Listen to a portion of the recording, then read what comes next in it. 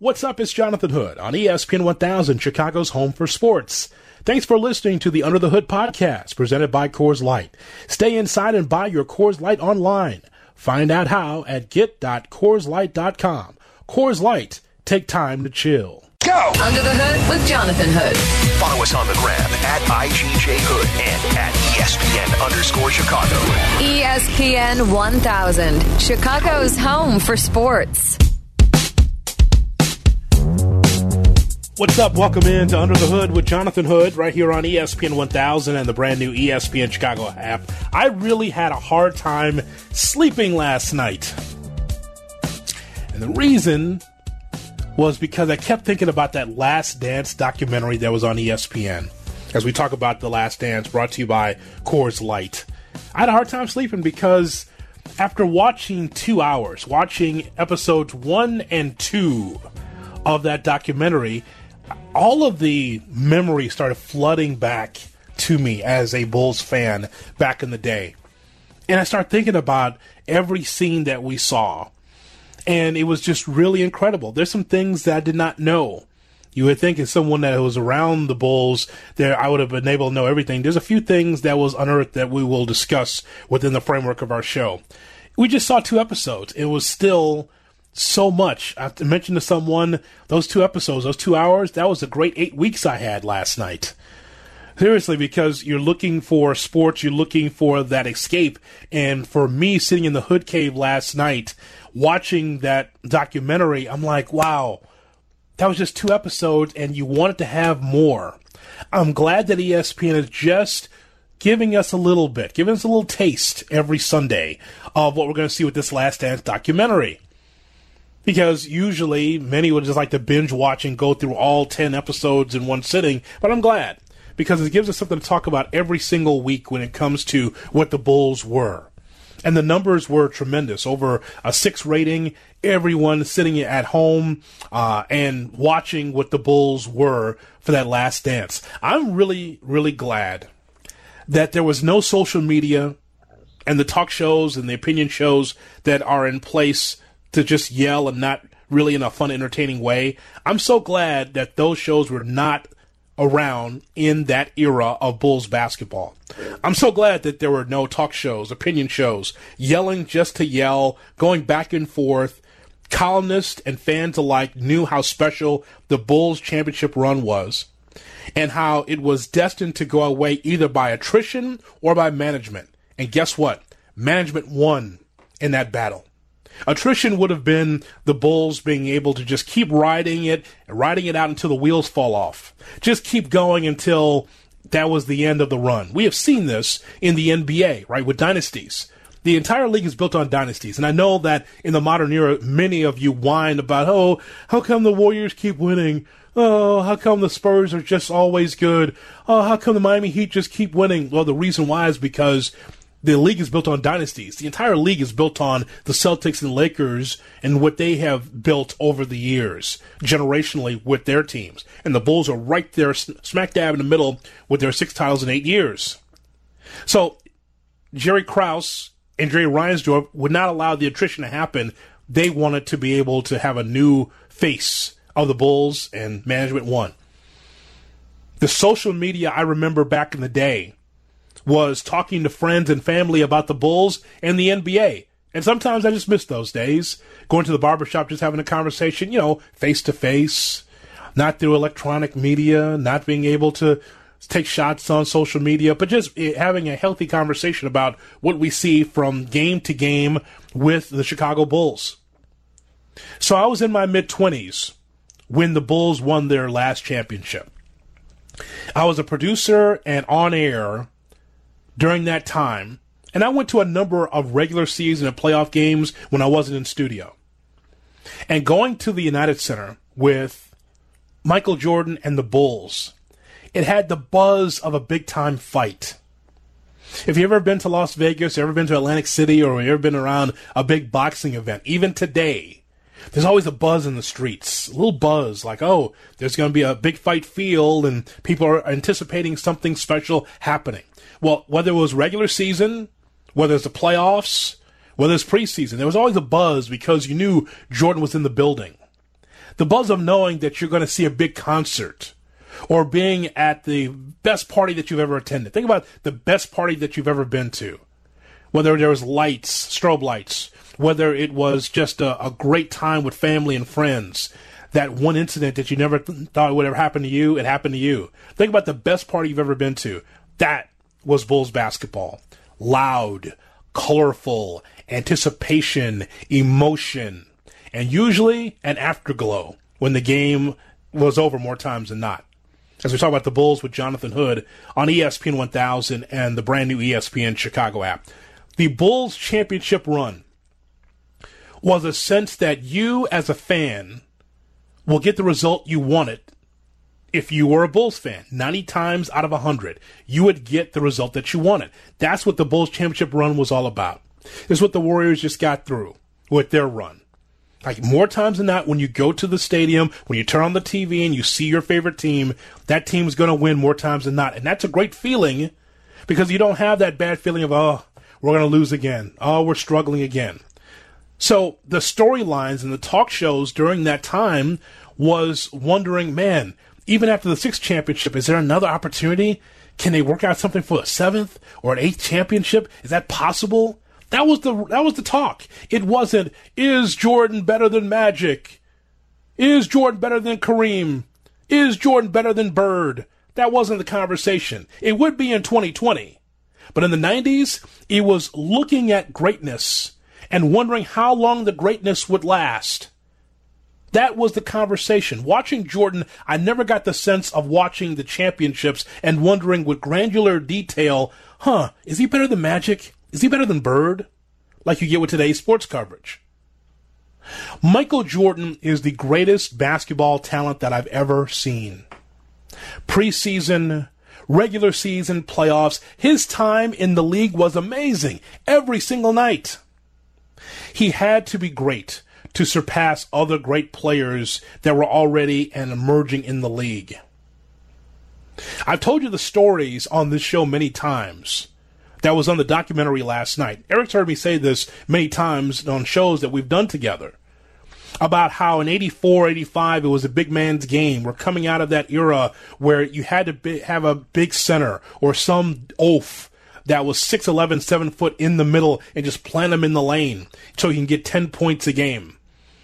But Jerry Krause and Rod Thorne want to build around a 2-guard, which is completely unheard of. If you watch the documentary, you saw a clean-shaven Mark Eaton talk about how Jordan is too small. Some of these other bigs that were in the league at the time, they saw Jordan as like, you're not going to build around this guy. He's 6'6". I'm 7 foot. This is not where the league's going. They believed more in that era, and I remember this as a kid. They believed more in Olajuwon and Sam Bowie than they did Michael Jordan, because Jordan was quote-unquote too small. That's the league back then. You had to be able to have a big. Michael Jordan couldn't have won with that traveling cocaine circus or not even come close to a title with the rosters that he was working with. I've talked about this a lot, about how Orlando Woolridge was a really solid player for the Bulls. The kid from Notre Dame, a really solid player. But you have to understand, like, Jordan wasn't going to win with Dave Corzine, who was booed in 2 places in Chicago, at DePaul and with the Bulls. You weren't going to win with Cardwell Jones. You weren't going to win with Wes Matthews and Juwan Oldham. You weren't going to win with Enos Watley. You weren't going to win with Sidney Green on that traveling cocaine circus that they talked about on the documentary. You weren't going to win, and so that's why the roster had to be turned over, because a lot of those guys were used to losing. Jordan talked about that. We talk about it now in 2020, where there's certain teams, doesn't matter the sport, usually when we talk basketball, there's certain teams that are used to losing. That's the Bulls I was watching as a kid. You saw those crowds. Nobody at the Chicago Stadium, 75% empty, watching bad Bulls basketball because Sidney Green, David Greenwood, Rod Higgins, Caldwell Jones, Wes Matthews, Enos Watley. Doesn't matter if you ever saw them play. I'm mentioning the rookie year of Jordan, and in that era, those guys were used to losing. And so you get that today where there's certain players like, Looks like we're not going to win this one, so on to the next game, on to the next town, on to the next hotel.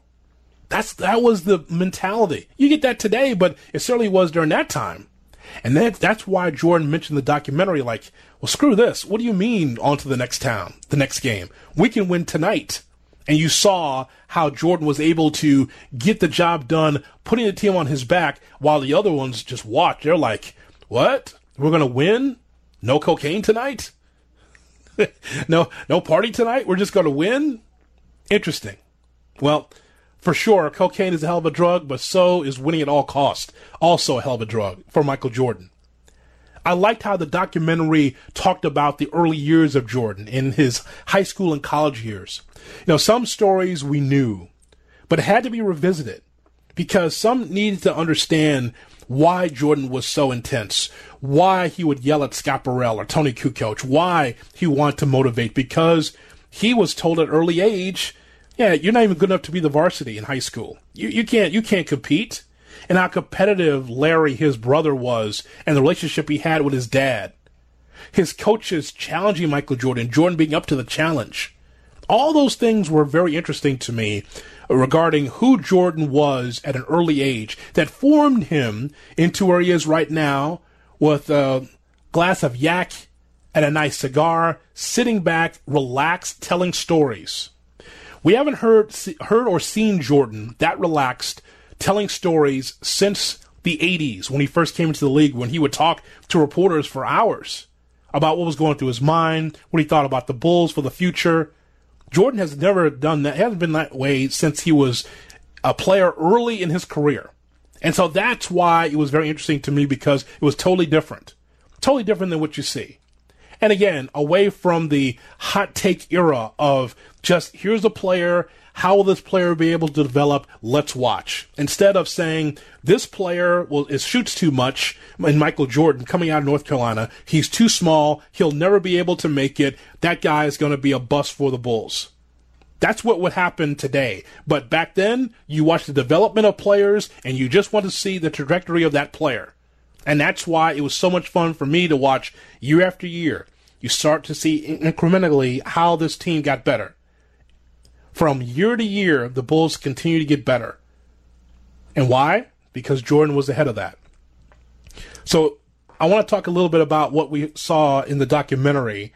One thing for sure about the last run, we got to talk about this, because you knew that last year of the championship, that it was going to be the last dance. You were hoping as a Bulls fan that there would be another championship, but Scottie Pippen, he mentioned in the documentary, The Last Dance, he said Scottie knew that this was the last run. Scottie, in the paper today it says that Phil wants one more year back here and Michael wants $36 million.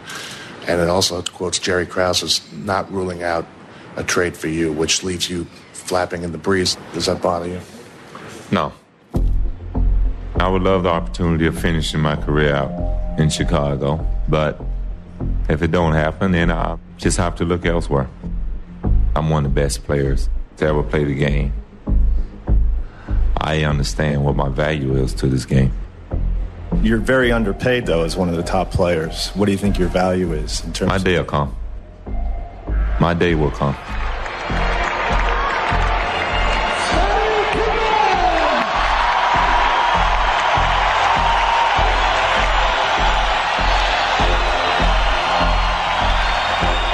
Thank you. Thank you for all the wonderful moments that the fans here in the city have shown me and my teammates for 10 long seasons.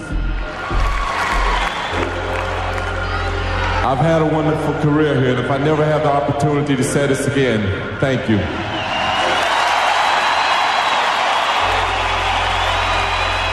Scottie Pippen with a tearful thank you. We thought for one unconscionable moment that we might be hearing a retirement statement there. What made me upset was I knew it was the end of the journey, and I never saw it ending like that. Jerry Krause made everything real murky when he said, this is Phil's last year. We're dismantling this team. After the season, we're basically relieved of our duties. Interesting thoughts from Scottie Pippen, which leads us into our thoughts coming up next about Reinsdorf and Krause. And Eric, open the phone lines, 312-332-ESPN, 332-3776 is our phone number. If you watched the Last Dance documentary, your thoughts on part 1 and part 2, I'd love to get your thoughts. What stood out most about the documentary that you saw? Well, and again, you hear me talking about the Bulls, you hear me talking about the Last Dance. If you watched, you and I should be talking about it. So 312-332-ESPN is our phone number. History repeats itself with what is going on in the modern day. Reinsdorf and Krause or Gar and Pax, same difference. We discuss it next as we talk about The Last Dance, brought to you by Coors Light. You're listening to Under the Hood. Get the ESPN Chicago app for podcasts and the live stream from anywhere. Download in the App Store today. This is ESPN 1000, Chicago's home for sports. Well, what a hell of a start for a documentary. The first 2 episodes of The Last Dance, as we talk about it, brought to you by Coors Light. Under the Hood with Jonathan Hood on ESPN 1000 and the brand new ESPN Chicago app. I understand that it's 2020 and we're in the in my feelings era. I understand that, like, oh, my feelings. And yesterday, while the documentary was going on, if you didn't see me on Twitter, I wasn't on Twitter. I was on Facebook, facebook.com, because that is the, Eric, as you well know, that is the social media platform for nostalgia. Or, you know, if you need to find out what people thought of the Bulls in the 80s and 90s, that's where you go. Twitter, more modern, kind of some shade there from time to time. But right, Facebook, everyone on Twitter is LeBron's better. On Facebook, it's no, I remember that team. So, yes, there's definitely a different demo. I remember that moment. I remember that game. I remember where I was sitting. So I live Facebooked it, if you can use that phrase, yesterday, watching both hours. You can go to facebook.com, look for Jonathan Hood, and you see all my comments, all 2 hours of it on Facebook. And so I understand that we're in the in my feelings era, where questions about, well, was Krause portrayed well? He's dead. Why bury him in the first 20 minutes of the documentary? Why is there so much talk on Jerry Krause? Jerry Krause, the general manager for the Bulls, was instrumental in putting together parts of the Bulls championship teams. He made some crucial trades. He revamped the rosters. We talked about it in our previous segment. It is important to notice what Krause did in the organization. But his business sense was solid, but his social skills sucked. When you're talking about players and coaches win championships, organizations win championships, when he puts aside players and coaches, how they don't win championships, organizations win championships.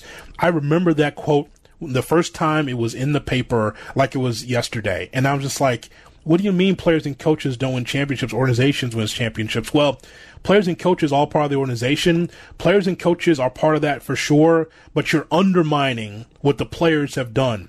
So to the common fan that was watching the Bulls, the feeling that you're going to put players in a box in the coaching staff led by Phil Jackson, you put them way over here and you put the organization first, meaning Krause, Reinsdorf, the scouts. That was a problem for the common Bulls fan.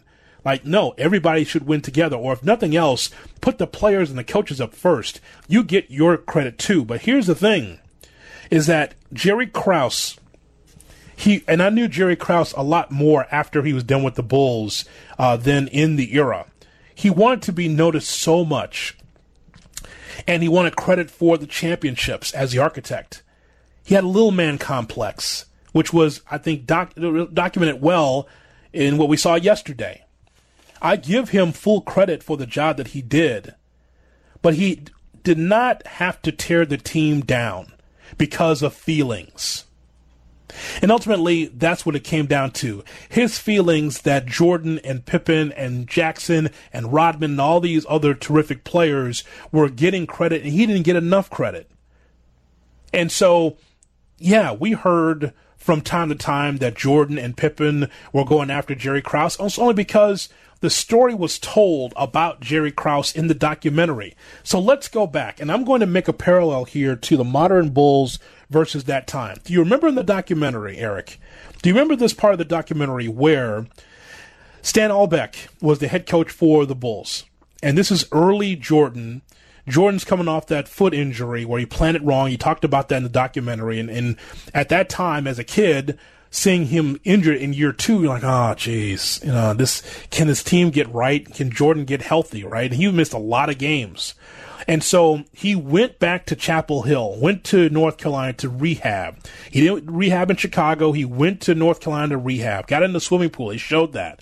The guy was trying to get himself ready because he wanted to be way ahead of what the doctors for the Bulls had for him. Boy, imagine if Derrick Rose would have done that. Nonetheless, you think about the whole thing what Michael Jordan wanted to get back. And so there he is against the Indiana Pacers, and he is on a minutes restriction. Have you heard that before? Minutes restriction, right? Right. Your stats guys now had to be so happy when they saw that. Like, oh, this is 86 and we got a minute restriction. They probably were pumped. So the Bulls take on Indiana, right? And so it's only 14 minutes, if I remember, 14 minutes that Jordan could be on the floor. And Jordan's idea was, well, let me get out there during meaningful minutes of the game, right? And so Jordan, as we saw the highlights, just lighting it up late in the fourth quarter, just getting the Bulls back in the game against a good Pacer team. And then, of course, the 14 minutes are up. He can't be on the floor. And there's Jordan pleading with Albeck, get me back in the game. I'm hot. We're going to win this ball game. And Albeck says, if I put you back in, I'm going to get fired. There's Jerry Krause with the stopwatch up there in the stands in Indianapolis saying, if you put him in a minute more than 14 minutes, you're going to be fired on the spot, which is nonsense, by the way, but that's how it was. And so you end up seeing John Paxson hitting the game-winning shot with Jordan sitting on the bench. It's good that the Bulls won that game. You fast forward to the Bulls under Vinny Del Negro, who was a guest on this program last week. The former coach of the Bulls, Vinny Del Negro, is in the same situation with John Paxson as the general manager with the stopwatch, saying with Joakim Noah, he had plantar fasciitis. And so, but he was so key to the Bulls' success, as you well know. It wasn't just Luol. It just wasn't just Derrick Rose. It was Joakim Noah as well. Joakim Noah had plantar fasciitis, and he was laboring up and down the floor. He had like a 20-minute or something like that time that he could be on the floor. Well, the Bulls were winning the game, and Joakim was a big part of that. And so Vinny kept him out there because they needed Joakim out there. Well, after the game, Pax gets pissed at Vinny Del Negro, confronts him in the locker room, and there's the whole pulling the tie incident where Paxson pulls at the tie at Vinny, saying, what the hell did you do that for? I told you to do what the organization told you to do and not have Joakim out there more than 20 minutes. So here's the thing, Eric. How is it that John Paxson, who was a player during that time with the game-winning shot against Indianapolis, against the Pacers, right? Jordan couldn't play more than 14 minutes, had to sit. Here's Vinny Del Negro. Fast forward all the way to all those years. Vinny is just trying to win the game. And Joakim was going to be out there, another minute, another 2 minutes. And then Paxson gets mad, pulls the tie of Vinny Del Negro, and that was the beginning of the end of Vinny's time with the Bulls. You would think that John Paxson would have learned as a player how ridiculous that was for Jordan not to play, how much time was on the clock? 19 seconds? It was 31 seconds left in the game. 31 seconds left in the game. And so Paxson should have learned even from then, at the time as a player, how ridiculous that was. Jordan was hot, and Albeck, he sat him. And now, fast forward, John's in that same seat as Krause and does the same thing. It shows you a relationship between those two stories, does it not? It's that Spider-Man meme. It is the same exact situation, and it shows how the loyalty on Paxson changed throughout the years because he has Reinsdorf on his side now, as opposed to being a player where Reinsdorf wasn't on your side. So, his loyalty has completely changed from being the players and wanting to win to appeasing his owner and the guy that's going to keep him around for a lifetime. It is interesting watching that documentary, and here's what I will talk, and I'll get you your phone calls just in a moment, 312-332-ESPN, 332-3776. If you watch the Last Dance documentary, I want to get your thoughts on what you saw. As I mentioned about Jerry Krause, he gets my credit for what he was able to do with the Bulls because he was able to implement certain players around Jordan, but Jordan was the ultimate reason why the Bulls got to where they were. And Jordan's trust and I don't know if this is going to be in the documentary moving forward, but it's more than just saying, oh, I got Horace Grant for you. I went to Central Arkansas. I got Scotty. Here's Tony, co-coach. Here's this player, that player. It was up to Jordan to trust in order for the Bulls to be able to win championships. Because otherwise, Jordan is Russell Westbrook. And so it's one thing to be able to win scoring titles and be the greatest player in the NBA, but what solidifies you as great, that really helps it, is to win championships. And so what we're seeing here is Jordan trusting Scotty. And even though Scotty came in with a chip on his shoulder, and we'll talk about Scotty a lot here in this program, it was Jordan's trust in players and him motivating players to be able to get to a certain level so they can all enjoy a championship. Something that I took from that Pacers game, that 31 seconds that he was benched, is like, athletes always talking about how winning is the only thing that matters. Like for him, it felt as real and genuine as could be. Like winning was all that freaking mattered to him. And it proved it out when he got sat. He was steaming on the bench, but then Pax hits the shot and you see he's excited and pumped for his teammates because they won. How many athletes today, or athletes that's just period over time, have said winning matters, but if it's not winning their way, it's not what they want?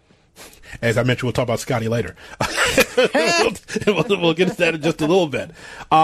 Let's take a call here, but I want you to see the parallel there in Garpax. And again, the difference is Krause won championships, 6 titles in 8 years. He's part of that championship team. He felt like he wasn't getting the full credit. And again, little man's complex. He deserves credit just like the players deserve credit, but he never thought he had enough. That's why he wanted to break it up quicker, because he wanted to prove, I can do this again. And guess what? He did not. 312-332-ESPN is our phone number. Dave in Tinley Park with Jonathan Hood on ESPN 1000. Let's talk about The Last Dance. Hello, Dave. Hey, thanks. Hey, hello. Thanks for taking the call. Appreciate it. Yes, sir. What did you think last night? So much to the documentary, but the one thing, looking back, we hear so much about Jerry Reinsdorf's loyalty, whether it be with the Sox or the Bulls, bringing back ambassadors and managers, your Robin Ventura, Ozzie Guillen, having Scotty back now. But I was really surprised to hear how he's telling Scottie Pippen, no, don't sign this contract. It's not good for you. And then I understand how the whole contract works, where everybody's coming back a couple years later. They sign on the dotted line. They should honor their contract. But to have a player of that magnitude doing what he was doing on the court, and they showed all the stats, one in the team in this, second in the team in this, it goes down the line. For him to kind of dismiss it and disrespect him like that, I thought that was crazy. I don't recall that I was young, and that was one thing that stood out that kind of surprised me, was the disrespect of Scottie Pippen. All right, Dave, I appreciate your phone call. Leaves line open, 312-332-ESPN is our phone number. It's funny that Michael has told people in his circle that he was afraid of how he would come across in this documentary. There's a lot about Scottie Pippen that we'll talk about in this documentary as well, because, again, if you are younger and don't remember the day-to-day with Scottie Pippen, we'll get into a lot of this here on the show, because I think they only scratched the surface of how Scottie was as a player and a personality in this city. It's quite compelling. Ron in Crystal Lake with Jonathan Hood on ESPN 1000. Hello, Ron. Hi, Jonathan. Great show. Glad I could have a chance to contribute. But the one thing that really jumped out with myself is I'm 57 years old, so I was around for all those championships and all the great times that it brought to the city. But seeing that early footage of Michael Jordan in that Celtics series, just his sheer athletic ability, he was faster, he was quicker, he could leap out of the gym, and his skills were better than anybody else, and he made those great Celtic players look old, slow, and unathletic. Yeah, and I appreciate your phone call. Yeah, it was a different level. It reminded me when Charlotte got good toward the real end of that run with the Celtics, where you saw Bird laying on his stomach with the towel on the bench, just laying on the floor because his back was so bad he couldn't sit in the chair. Parrish, McHale, it's just like they had the black shoes to make them look modern, but they were not fast and they couldn't move. And the same thing with the Bulls. One of my more iconic moments, Ron, is Jordan on the baseline, shuffling the feet and then the jumper over Bird. It was one of my favorite games, even though a loss for the Bulls, because you saw growth watching. And I remember that game like it was yesterday, watching that game and watching Jordan dominate. And again, look at the roster around him. Jordan had to do a lot of scoring because look at that roster. But that's when Jordan came on the scene. Against the Celtics, big spot there, puts up 63. That's when Bird had so much respect for Jordan. Nobody was putting up 63 on a regular basis. Okay, and it's not like today's NBA where someone can score 50 and it's or more, and it's something we see a lot of. Jordan's 63 was so special, and I just remember that baseline jumper that they were showing, one. And just two, even in a losing effort, it was one of my favorite games because the Bulls really start to turn the corner right there. Like, okay, that guy there is going to be able to be a superstar for this team. Now, can he make others better? I was even thinking about that as a kid. Like, that guy was special, and Bird gave him his full respect. It was something else. All right, more of your phone calls coming up. 312-332-ESPN, 332-3776 is our phone number. Your thoughts about the Last Dance documentary, if you watched. I want to get your thoughts on it, and we'll talk about Scott Pippen. That's still to come on Under the Hood. Under the Hood with Jonathan Hood. Follow on Twitter @TweetJHood. Because I was like, you know what? I'm not going to my summer up. Yep.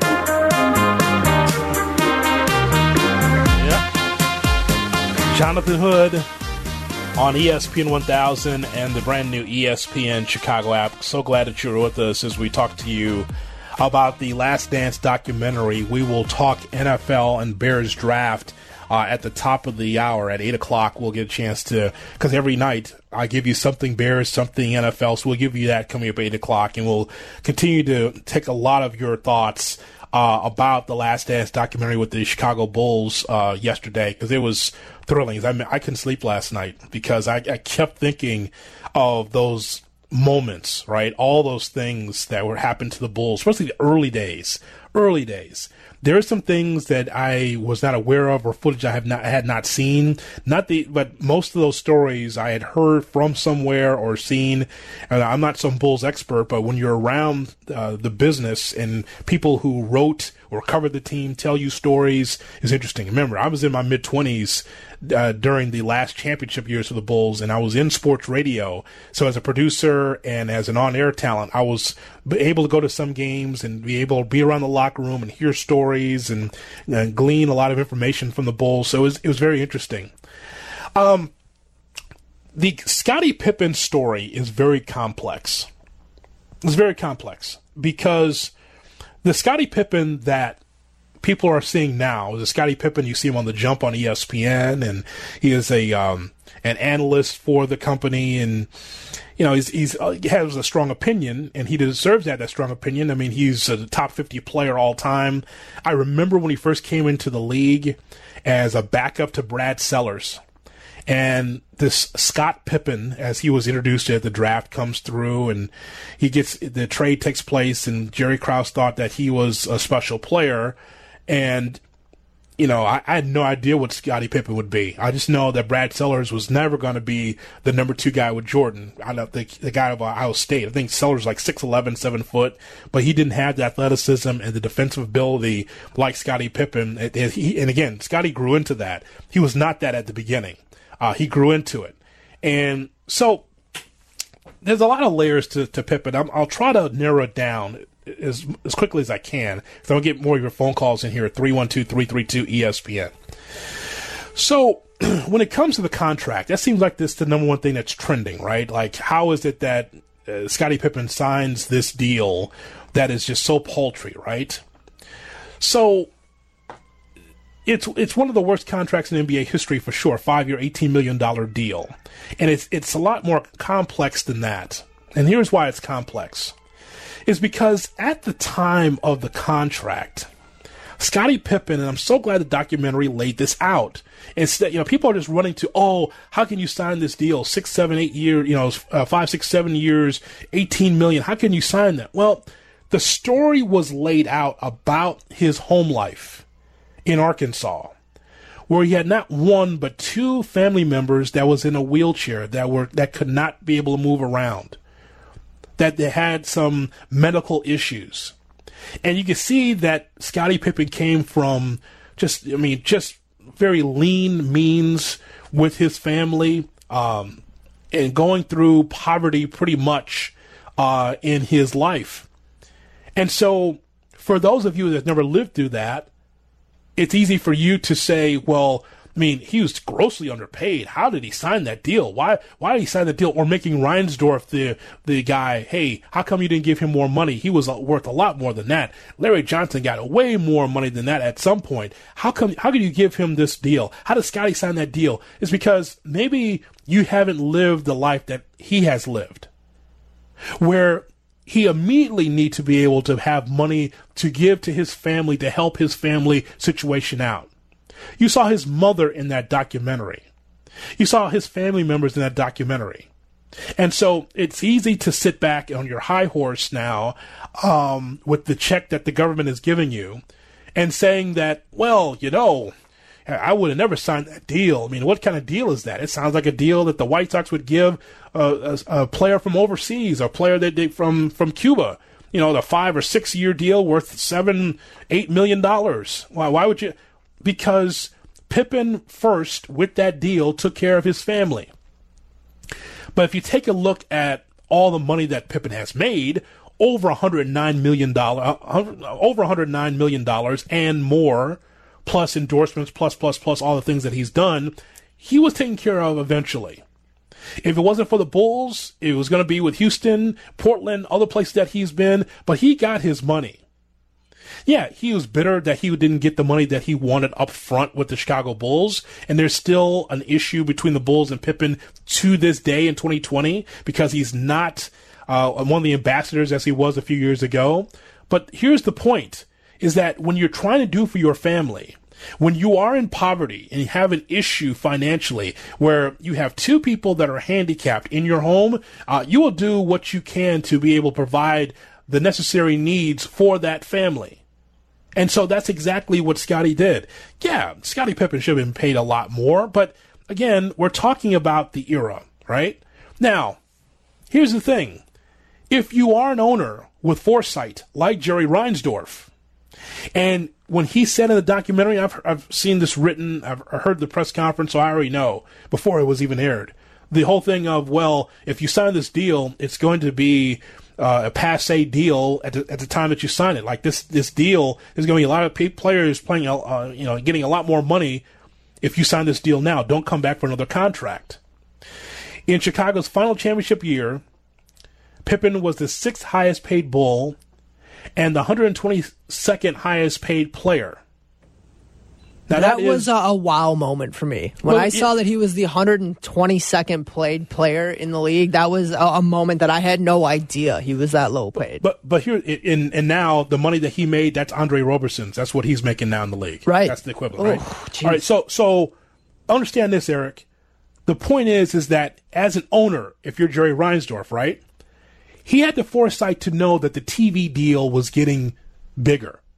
Like as the league started getting away from the drug-addled years, the empty Odeums, the empty stadiums, the smoke-filled arenas where the games used to be on tape delay and all this stuff, as Jordan got bigger, the league got bigger. Jordan did something that Magic and Bird could not do, and that's to be able to provide stronger TV deals where the money is funneled in to the owners, right? So if Reinsdorf knew that a couple of years down the line, you can circle back and reward Pippen and say, you know what? I know I gave you this deal.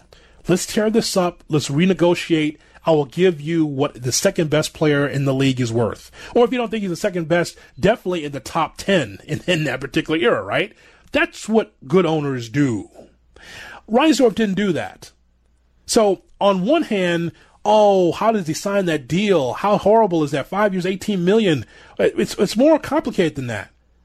Because the cap was 10 times lower at that time in the 90s than it is now. The salary cap. So, on one hand, yeah, should Scotty sign it? He didn't need to take care of his family. And I don't blame him for that, especially if you're going through poverty. On the other hand, if you're winning championships and you know that the TV money's coming in and you've got a huge revenue stream coming in because of the championships, then you go back and circle back with Scotty and say, okay, this is how much I can pay you now on a maybe a shorter term deal or whatever. That's how you do that. But Reinsdorf didn't do that. right? And so there's been acrimony ever since between the two. Some thoughts now from Scottie Pippen. Now we get to the Jerry Krause stuff. And with the Pippen, as I mentioned, it's a little bit more complicated than just the money. Scottie Pippen, as we saw in the documentary, believed that he was the best player on the Bulls team with Jordan on it. That's something I did not know. I did not know that coming in, that Pippen thought that he was the cat's ass, that he thought that he was and I'm thinking, you're out of Central Arkansas rather. And so Jordan's already established. But Pippen thought on that little team that he was on, he was going to come in and be the man because he was the man in Central Arkansas. And so I didn't know that. We saw the video of Oakley slapping some sense back into Scottie Pippen, and that was kind of an interesting, funny video because Oakley was kind of the big brother in there, and he was the enforcer in the locker room and out in the clubs and on the floor, all that stuff, right? So the whole thing with Jerry Krause and Scottie Pippen was just kind of a byproduct of Jordan's problems with Jerry Krause. And by the way, as we circle back, Eric, that whole thing in Indiana, that was the beginning of the end between Jordan and Krause because Jordan knew that Krause was limiting his minutes and we wanted to step in that game and win for that game against the Pacers. That was the beginning of the disconnect between Krause and Jordan. The same thing here with Pippen and Krause. And he just got tired of being lied to from his standpoint. Some thoughts now from Scottie Pippen talking about his issues with Krause. Scottie had problems with Jerry, and it came out on several occasions. The thing was, and part of, Scottie's anger was they did look into seriously trading him after the 96-97 season. Anybody can be traded, and part of my responsibility is to listen to other teams when they talk to me about our players. And we think Scottie Pippen is certainly, one of the top couple of players in basketball and feel very strongly about him. And I can't tell you what's going to happen in the future because I don't know. Krause's point then was, look, we're going to lose Pippen in a year. The group doesn't have that much left. Let's blow it up now. But ownership said no. But I killed that because I decided that as long as Michael Jordan was still going to be here, we got to go for the 6th championship. Jerry, how close did you come to dealing Scottie Pippen? Well, we had a number of offers we thought were good offers for Scottie and for some of our other players. I'm never going to stop being aggressive, and I will never stop trying to do things to make the team better. That really is what sort of tarnished my relationship with Jerry. He tried to make me feel so special, but yet he was still willing to trade and do all that stuff, but never would tell me to my face. After you're in the game for a while, you realize that nobody is untradeable, but I felt insulted. I sort of took the attitude of disrespecting him to some degree. There was always barbs going back and forth. But at a certain point, Scottie crossing the line. I mean, it was getting personal. Pippen started abusing Krause openly, cursing him out on the bus. Couldn't tolerate him anymore. Didn't respect him. I remember some shots coming from the back of the bus. Raise your eyebrows, Pippen started berating Jerry Krause in front of the team. We had to say, hey, let's hold it down, Well, Eric, when you wake up Phil Jackson from his slumber, right? Now you've made a problem. Now Phil, hey, hold it down. Right. He's trying to sleep Easy, up there. Scotty. Easy. Boy, when you've raised the ire of Phil Jackson, who barely raised an eyebrow while he coached, that's something right there, man. Hey, hold it down. I'm trying to get a nap here. The thought of berating and cussing out your boss from the back of the bus is wild to me. It's Vince McMahon and Steve Austin. Yeah. Right, yes. In real life, right? It's But Krause put it on himself. But see, this is why the documentary is interesting, because which GM says that today in 2020, right? I'm always going to do what I can do to make the team better. Like, instead of saying, no, we would never try to trade Scotty, he's part of our championship team, he just looked at those guys like an asset. Like, from Jordan all the way down. He was so hell-bent to show that he can rebuild a championship without Jordan, without Pippen, without the key guys, without Phil Jackson. And so that's on Jerry Krause. That's on him. I mean, it was an interesting time because after the finals in '96, Jordan's up in the podium with his finals championship gear on, answering questions on if this team's over. At literally half hour after the game ends, they're talking about, are you guys going to get broken up right now? And this is all something they were completely aware of and just had to go through another season with. Well, I mean, that was a wild image to me, sitting there watching him answer questions about breaking the team up minutes after they just won a final. They're fifth. It was a pressing issue because people want to know if the gravy train would continue to roll. And so, and by the way, that was a 50-50 proposition because you didn't know that many of us thought after the fifth championship that it was over. Like, it was done there until you heard Jerry Reinsdorf say, no, as long as Jordan here, we give us another chance. And Krause he wanted to break it up at that point, and it did not happen. It's quite the story of The Last Dance, and we're talking about it, brought to you by Coors Light. Jonathan Hood on ESPN 1000.